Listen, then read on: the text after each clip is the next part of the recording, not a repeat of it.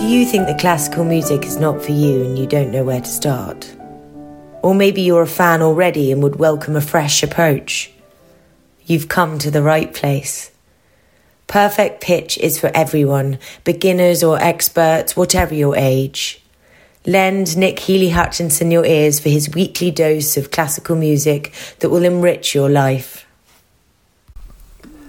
I want to do something slightly different this week and concentrate on just one piece, but I'll talk you through each of the movements along the way. Right at the end of the podcast, I'll be adding a 3-minute piece with a particular poignancy for me. My favourite Mozart piano concerto of all his 27, and one of only 2 written in a minor key, is his number 20. It's a favourite concerto for many people.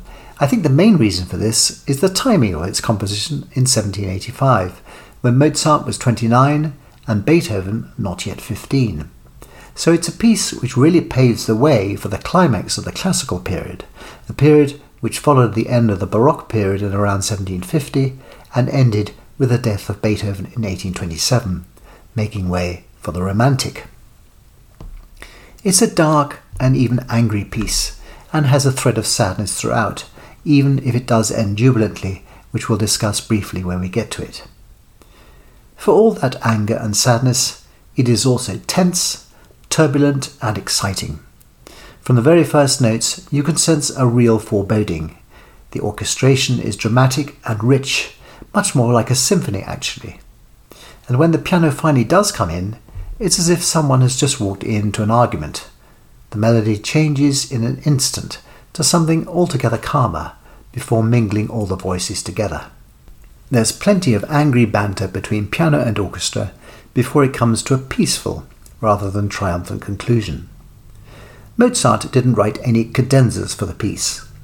Cadenzas are solo passages right at the end of a movement in a concerto which allow the soloist to open their shoulders and show off their skills with some improvisation.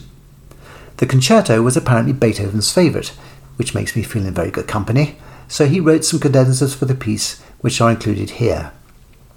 It's Beethoven through and through, almost an extract from a new sonata. You may remember how in the past I've referred to the importance of choosing the right recording. This is a pulsating account, nothing less, as quick and clear as I have heard. So here is the first rather moody movement of Mozart's Piano Concerto No. 20, played by the Orchestra di Padova e del Veneto with Marta Argerich at the piano.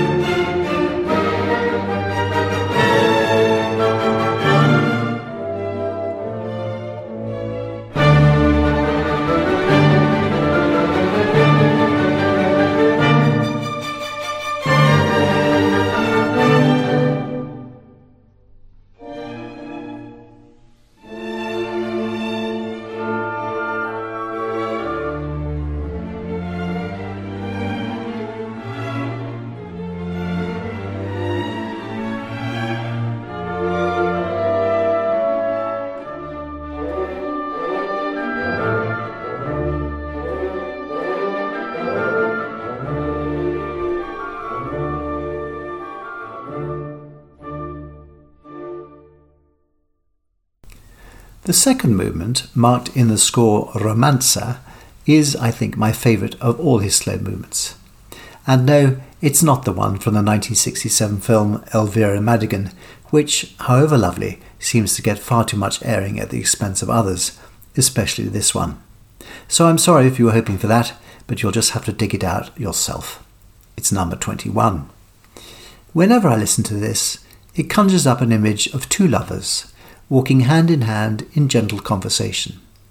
That's certainly how it starts, with a typically charming and peaceful melody introduced by the piano, which is then picked up by the orchestra. But then one of the lovers says something wrong, and the piece is disturbed by an outburst, one answering the other. You can hear it very clearly, I think, with the way the lower end of the piano seems to argue with the upper end. I put it like that rather than left hand and right hand, because it is in fact the left hand doing all the work with crossovers over the right hand. And then, as we would wish all tantrums to finish, one of them pulls it round with a hug or an apology, and Mozart effortlessly brings us back to harmonious reunion. I've absolutely no idea if such a thought entered his head, or indeed anyone else's since, but that's what it conveys to me. See what you think.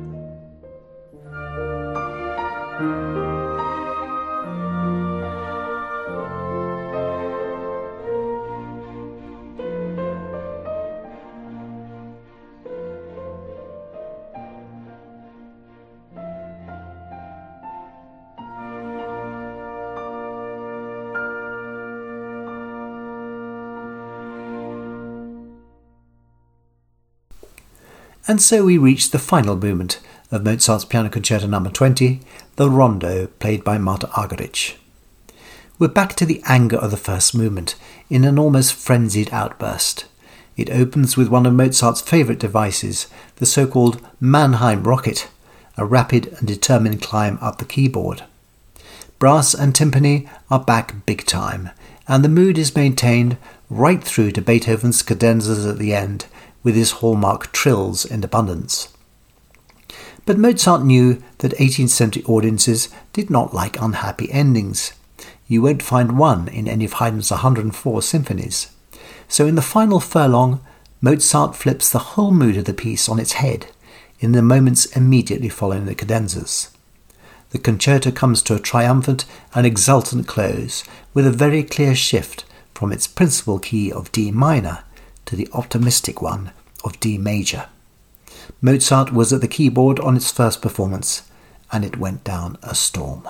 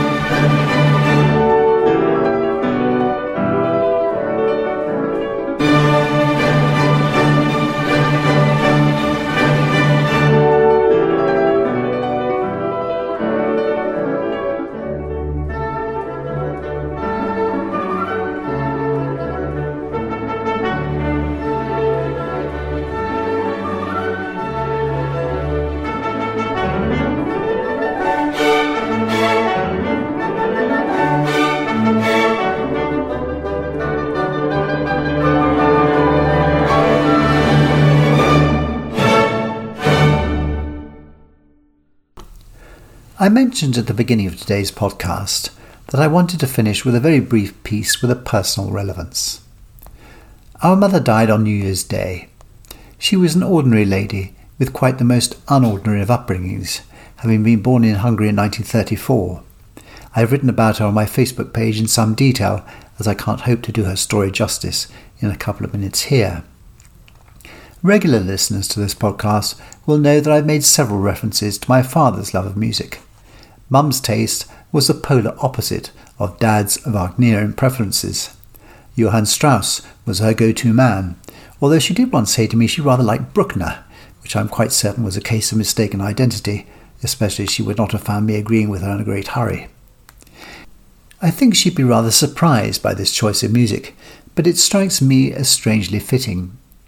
The Firebird Suite, written for Diaghilew's ballet company Ballet Russe and first performed in Paris in 1910, was a smash hit for its composer Stravinsky. I want to conclude today with its finale.